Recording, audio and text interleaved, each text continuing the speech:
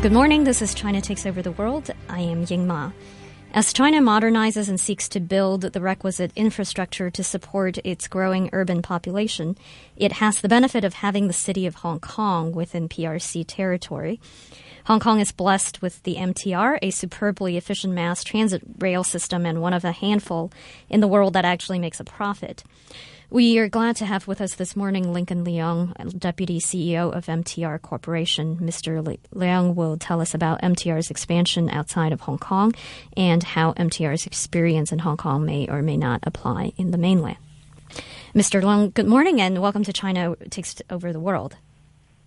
Morning, Ying. Thank you very much for having me on your program. Well, thank you for joining us. Almost all of the mass transit rail systems across the world are money losers. Could you tell us briefly about MTR's model and how that enables the company to make a profit? I'm very happy to do that. Really just speaking for MTR and the way we operate, I mean, firstly and importantly, we operate under the concept of commercial prudence and commercial principle. We've done that from day one of our operations 35 years ago. And importantly, on top of that, there are two other elements that allows for sustainable development of MTR, both financially and operationally. Both those elements are implicit in our business model, and the first part of that is what we call our rail and property model. That model allows for the development of properties on top and adjacent to our rail stations and depots, which contributes to the financial sustainability and development of the rail system. The other aspect is a sustainable fare structure, which we have here in Hong Kong. So I think those three principles, commercial principle, rail and property, sustainable fare structure, allows for a continued sustainable, profitable rail operation. Well, thus far, is MTR able to export its model from Hong Kong into the mainland? Well, we're pleased to say that we now operate in a number of cities in the mainland. We operate in Beijing through a joint venture. We operate in Hangzhou also through a joint venture. And we operate now in Shenzhen through a wholly owned subsidiary. Each of these cities would use different aspects of that model. It is interesting that in Shenzhen, in addition to building and operating one of the lines in Shenzhen Line 4, we have now involved in a property development that is akin to the type of structure we have in Hong Kong. That structure allows for the convenience, particularly for our passengers, in using the rail system to also conveniently use and access the property development that will ultimately be built on top of our depot in Shenzhen. So the initial export of that rail and property model, I believe, has begun. And we would like to see more of that development elsewhere, not just in the mainland, but elsewhere in the world. Well, since the financial crisis, we have heard a lot about the massive infrastructure projects that China has embarked on. But we also know that China has built airports, highways, rail lines, and even entire cities that are barely used. When it comes to the public rail system, do you think it's a good idea to create an abundance of supply far ahead of demand? Well, if one looks at the cities that we operate in fact, we're very honored to have the opportunity to operate in those cities, to build and operate in those cities. We see some very significant demands in the usage of the lines that we have and the lines that we have built, be that in Beijing and Hangzhou or in Shenzhen. At the end of the day, I think the continued sustainable development of metro is important. What we have here in Hong Kong is a concept of metro rail being the backbone of public transportation.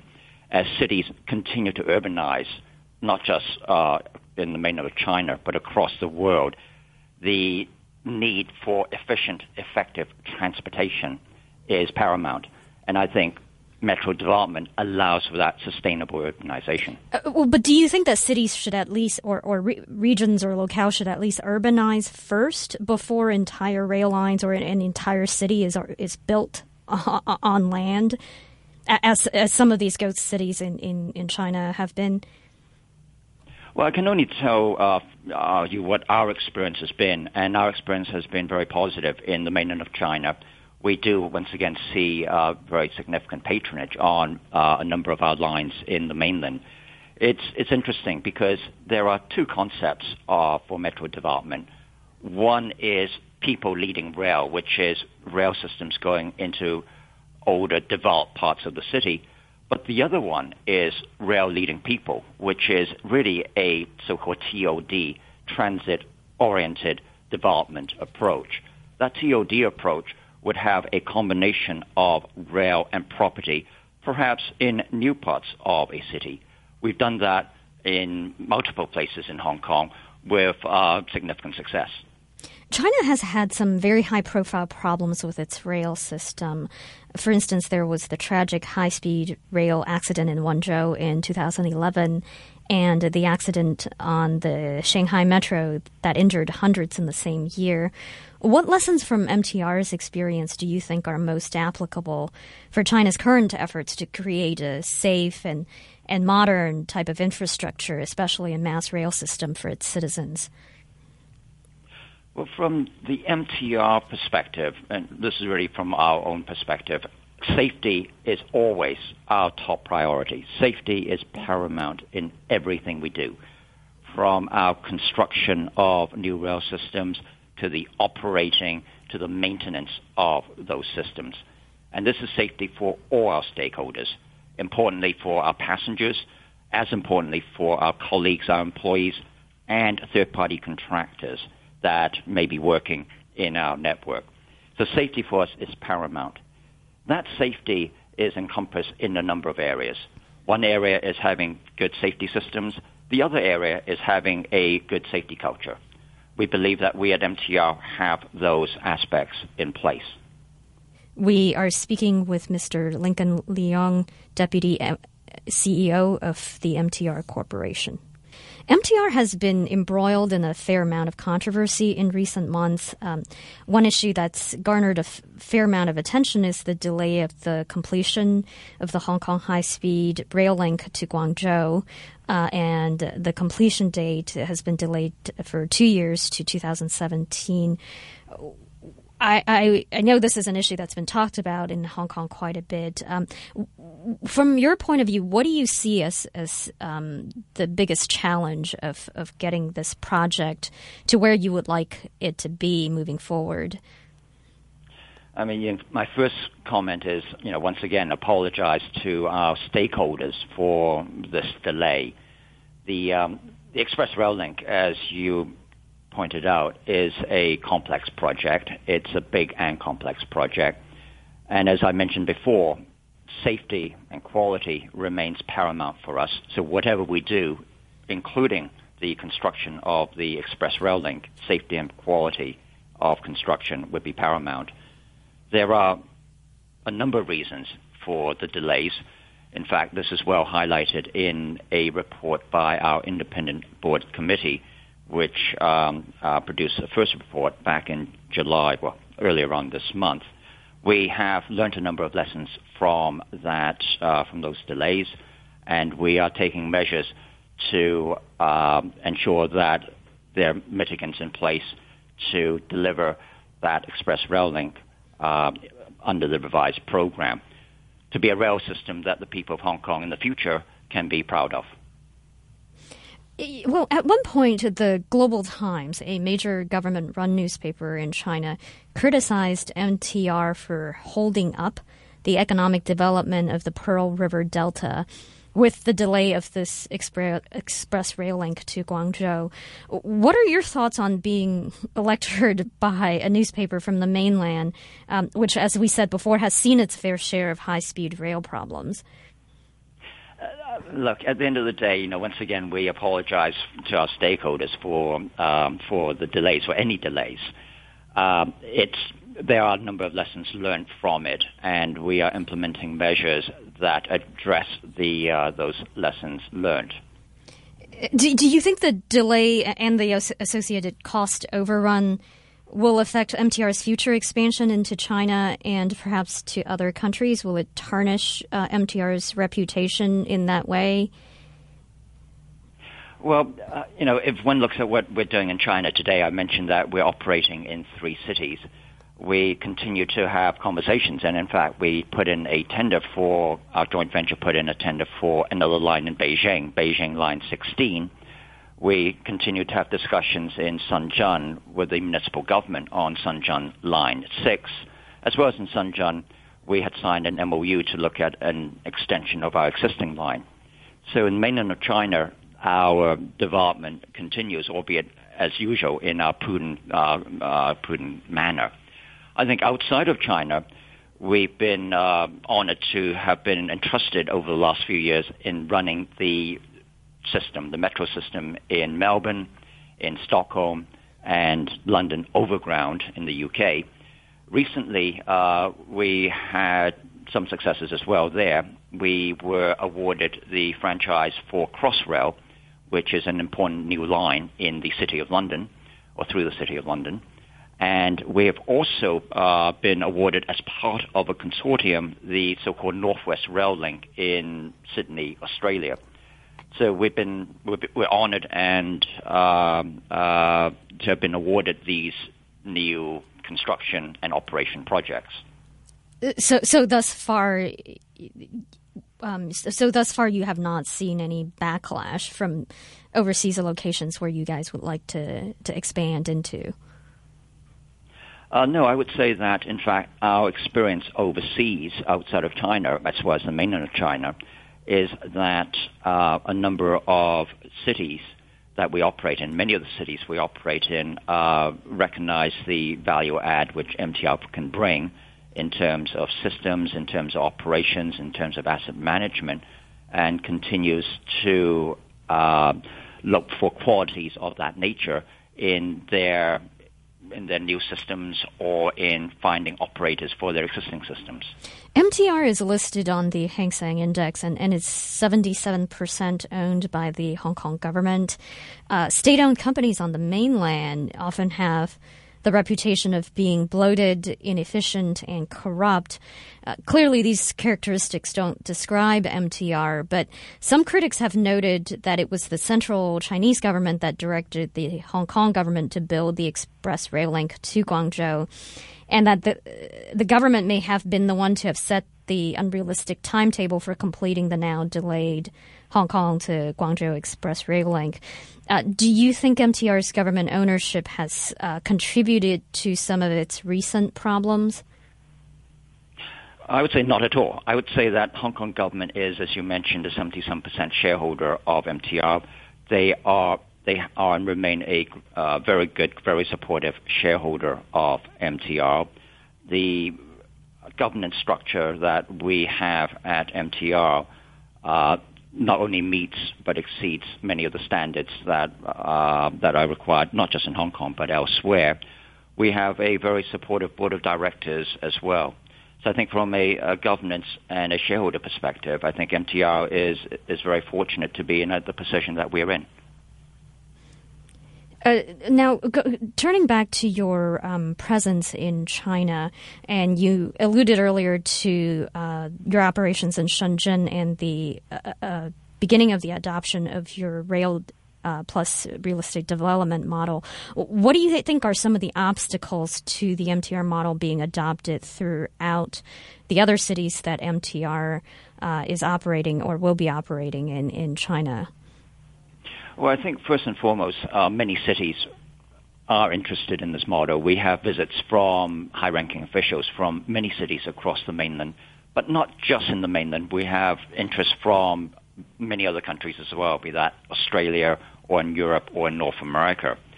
I think that if one looks at what we've done in Shenzhen for us is the first step in a rail and property type approach. And I think it shows that cities in the mainland of China are interested to pursue this approach and continue to develop this model. We've been speaking with Lincoln Leong, Deputy CEO of MTR. Lincoln, thank you. Ying, thank you very much. Please send us your comments on Facebook at facebook.com/China Takes Over or on Twitter at Rising China. This is China Takes Over the World, and I am Ying Ma.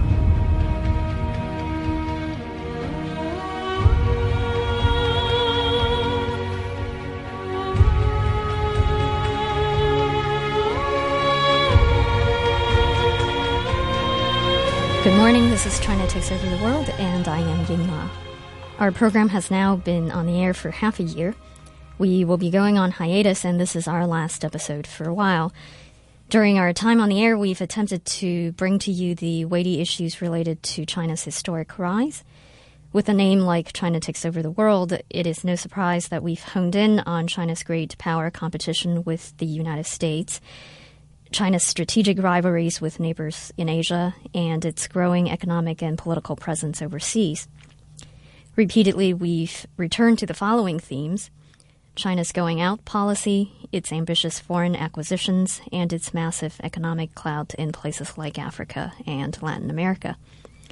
China's security and economic competition with the United States, China's territorial disputes with its neighbors, especially in the East and South China Seas, and China's domestic reform efforts and their impact on China's rise. We've put together some highlights from our episodes in the last 6 months. Here's an exchange with former Microsoft COO Robert Herbold. What do you think America should do to increase its economic competitiveness vis-a-vis China in the 21st century? Well, I think that it should worry about its competitiveness in the absolute, not necessarily just versus China.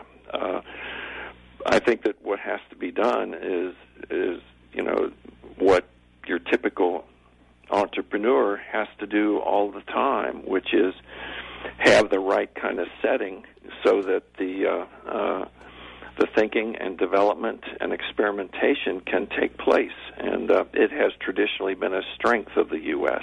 Here's Professor Eshwar Prasad of Cornell University and the Brookings Institution in Washington. The renminbi is certainly on its way to becoming a reserve currency. Now, China will need to have a more open capital account, a more flexible exchange rate, and much deeper and broader financial markets so that foreign investors will have easy access to renminbi-denominated assets. All of these are going to take a long time, but I think China is on the right track. And over the next 1 to 2 decades, I do see the renminbi becoming a viable and perhaps even a significant reserve currency. But that still leaves open the question about whether the renminbi will ever be considered a safe haven. And that, I think, is going to require much more than economic and financial market reforms. It will require much more fundamental changes in the institutional and political structure in China to make the political system more open and transparent. And it will require an independent judiciary. And as of now, economic and financial market reforms do seem to be on the cards, but I don't see a significant prospect of political, legal, or broader institutional reforms that will be necessary for the renminbi to be seen as a safe haven currency. And that's where I think it will erode but not really challenge the dollar's dominance. Ambassador Bruce Linghu of the Taipei Economic and Cultural Office in Los Angeles. Why do you think the people of Taiwan remain so wary of mainland China despite the fact that cross-strait tensions have significantly decreased and much more robust economic ties and warmer political relations have materialized since President Ma Ying-jeou came to office in 2008? Yes. The cross-strait relations has been much eased since President Ma took office in 2008. As you understand that actually there have been 11 dialogues between the two sides and 21 agreements has been signed. Also that right now every day there may be 118 direct flights between Taiwan and Mainland China cities. Right, and that's a new development. Yeah, new development. Under the Ma administration. The visitors from Mainland to Taiwan from 290,000 to a year to about now close to 3 million. And the economic and cultural exchanges has been very extensive, very big volume. So there's all kinds of relations development between the two sides. However, you also understand that the 1,600 missiles are still aiming at Taiwan. Professor John Mearsheimer of the University of Chicago. I think that if China continues its impressive economic growth over the next 30 years, the way it has over the past 30 years, it will translate that economic might into military might, and it will try to dominate Asia the way the United States dominates the Western Hemisphere. it'll go to great lengths to make sure that it is the most powerful state in Asia by far. And it will try to push the United States out of Asia, much the way the United States has a Monroe Doctrine in the Western Hemisphere and doesn't tolerate other great powers coming into its region of the world. So in effect, I think what China will try to do, and it would be smart to try to do this, in my opinion, is dominate Asia. At the same time, the United States will go to great lengths to contain China and make sure that China does not dominate Asia. And in that enterprise, the United States will have lots of help from China's neighbors, which will have all sorts of reasons to fear China and join with the United States in a balancing coalition. Admiral Gary Roughead, formerly the senior-most flag officer of the U.S. Navy and former commander of the U.S. Pacific Fleet. The fact of the matter is, and having been involved in the Pacific for quite some time, the intent has never been to contain China. There's no question that we will compete at times with China and in certain areas, but we've also, over the years, have sought to develop cooperative aspects to the relationship, and we continue to do that. Our exchange with Dr. Edward Luttwak of the Center for Strategic and International Studies in Washington. You wrote recently in Strategica, an online national security magazine, that the Chinese government has prematurely awakened the world to, quote, its classically imperial territorial ambitions by demanding the cession of lands, reefs, rocks, and sea waters from India, Japan, Malaysia, the Philippines, and Vietnam, unquote. In what ways are China's demands premature? Well, everybody knows that China's economic growth, while slowing down, is still going to be faster than the average of the country that it is now challenging. Therefore, it would behoove the Chinese, it would suit the Chinese to continue with the previous policy called peaceful rise, shut up about islands and places, ask for nothing, and simply continue growing. Dr. Mike Green, former Special Assistant to the President and Senior Director for Asia in the National Security Council under President George W. Bush. Do you think there's been too much reassurance and not enough of sort of the tougher rhetoric or measures on the other? There's been too much rhetorical reassurance, not real reassurance, but too much rhetoric about reassurance. And, it was a mistake to issue a joint statement with Hu Jintao in 2009 saying we would respect China's core interests.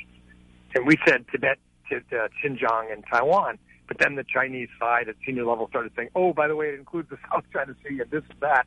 And the Indians and the Japanese and others were very unhappy with the administration. They were not consulted, by the way. It was a mistake to embrace Xi Jinping's formula for a new model of great power relations. Not that we don't want cooperation with China, but when the Chinese talk about a new model of great power relations, they are very deliberately downgrading U.S. relations with Japan, India, and other partners and allies, and saying that this is a new model for Asia, where the great powers, in the Chinese view, the U.S. and China, work things out together. So the administration's declaratory policy, or how they've described relations with China, have been extremely disconcerting for allies. Dr. Ham Chaibong of the Asan Institute for Policy Studies in Seoul. I think it's instructive, again, to compare. Let's compare the relationship that South Korea has with China on the one hand and Japan on the other. As I said, I mean, we had a very difficult history with Japan, but so did we with China. Right. We actually fought a war against each other during the Korean War, and more Chinese soldiers died in the Korean War than all the other countries' soldiers combined. And so it was a horrendous loss for China. Many people say it's sort of like China's Vietnam War. And South Korea, of course, suffered deeply, and many South Koreans still believe that had it not been for Chinese intervention, we would be a united Korea today. So, we have been we've had a very, very troubling modern history, but the fact that we are completely able to overcome that now, right? Despite that very, very recent history, we are able to create this very positive growing relationship. Whereas with Japan, we've had this troubled relationship, And our economic ties with Japan used to be far, far greater than our ties with China for a very long time. And despite all of that, we were not able to overcome the past issue. Professor Hugh White of the Australian National University. China's primary motive there is, in fact, to compel the United States to start taking China more seriously. I think Beijing would prefer the United States to leave Asia. I think China would prefer to replace the United States as a primary power in Asia. And again, retired Admiral Gary Roughead of the U.S. Navy. I think our position on the use of force has been very clear. I think we have credible forces in the region. I'm aware of the chatter that has taken place, but I would say that the U.S. resolve should not be doubted. And finally, an exchange with Professor Andrew Nathan of Columbia University. You once wrote that, like all non-democratic systems in the modern era, the Chinese system suffers from a birth defect that it cannot cure, the fact that an alternative form of government is more legitimate. How well do you think the Chinese government is coping with this birth defect at the moment? Well, they're doing a good job controlling the information that people get despite the existence of internet and social media. They're doing a good job of delivering performance to the people, economic growth and international power and influence. And they're doing a good job also of scaring people who might want to challenge and question them. You know, people are pragmatic and they understand that they need to stay within the red lines. But I still think that most Chinese who are curious or who think, you know, which is a large middle class of Chinese and many workers and peasants as well, feel that the current form of the regime is not really the best form. And even the government says that itself. It says that we have to build socialist democracy, we have to improve rule of law, we have to, you know, move on in our political system. So I think that the government does a good job, but it really can't cover up the fact that it is not a modern form of government that's suited to a modern, developed, educated society. We thank our guests who have shared their perspectives and their expertise. I also want to thank Brian Curtis, Hugh Chiverton, and Angie Mon at RTHK for helping to turn this show into a reality. I thank our talented intern, Olivia Robinson, for her hard work and contributions. I want to thank the city of Hong Kong for making a show like China Takes Over the World possible. Though many would not consider this show especially controversial, we would likely not be able to air at least some of our episodes on mainland China. Of course, I am most grateful to the show's listeners in Hong Kong and around the world. Thank you for tuning in and for passing along your thoughts and words of encouragement. To our Cantonese listeners, I want to say, 多謝大家嘅支持，多謝大家捧場. I hope our audience will continue to follow us on Facebook at facebook.com/China Takes Over or on Twitter at Rising China. We may come back to you in another format, and we will keep our social media pages alive, and we would love to continue our conversation with you. And, of course, we will continue to deliver to you commentary and analysis relevant to China. Finally, I want to leave you with a short poem that captures brilliantly both the sentiments that inspired this show and the gravity of the issues that we've covered. It is from the famed Chinese novel, The Three Kingdoms. 滚滚长江东逝水，浪花淘尽英雄。是非成败转头空，青山依旧在，几度夕阳红。白发渔樵江渚上，惯看秋月春风。一壶浊酒喜相逢，古今多少事，都付笑谈中。Signing off for China Takes Over the World, I am Ying Ma.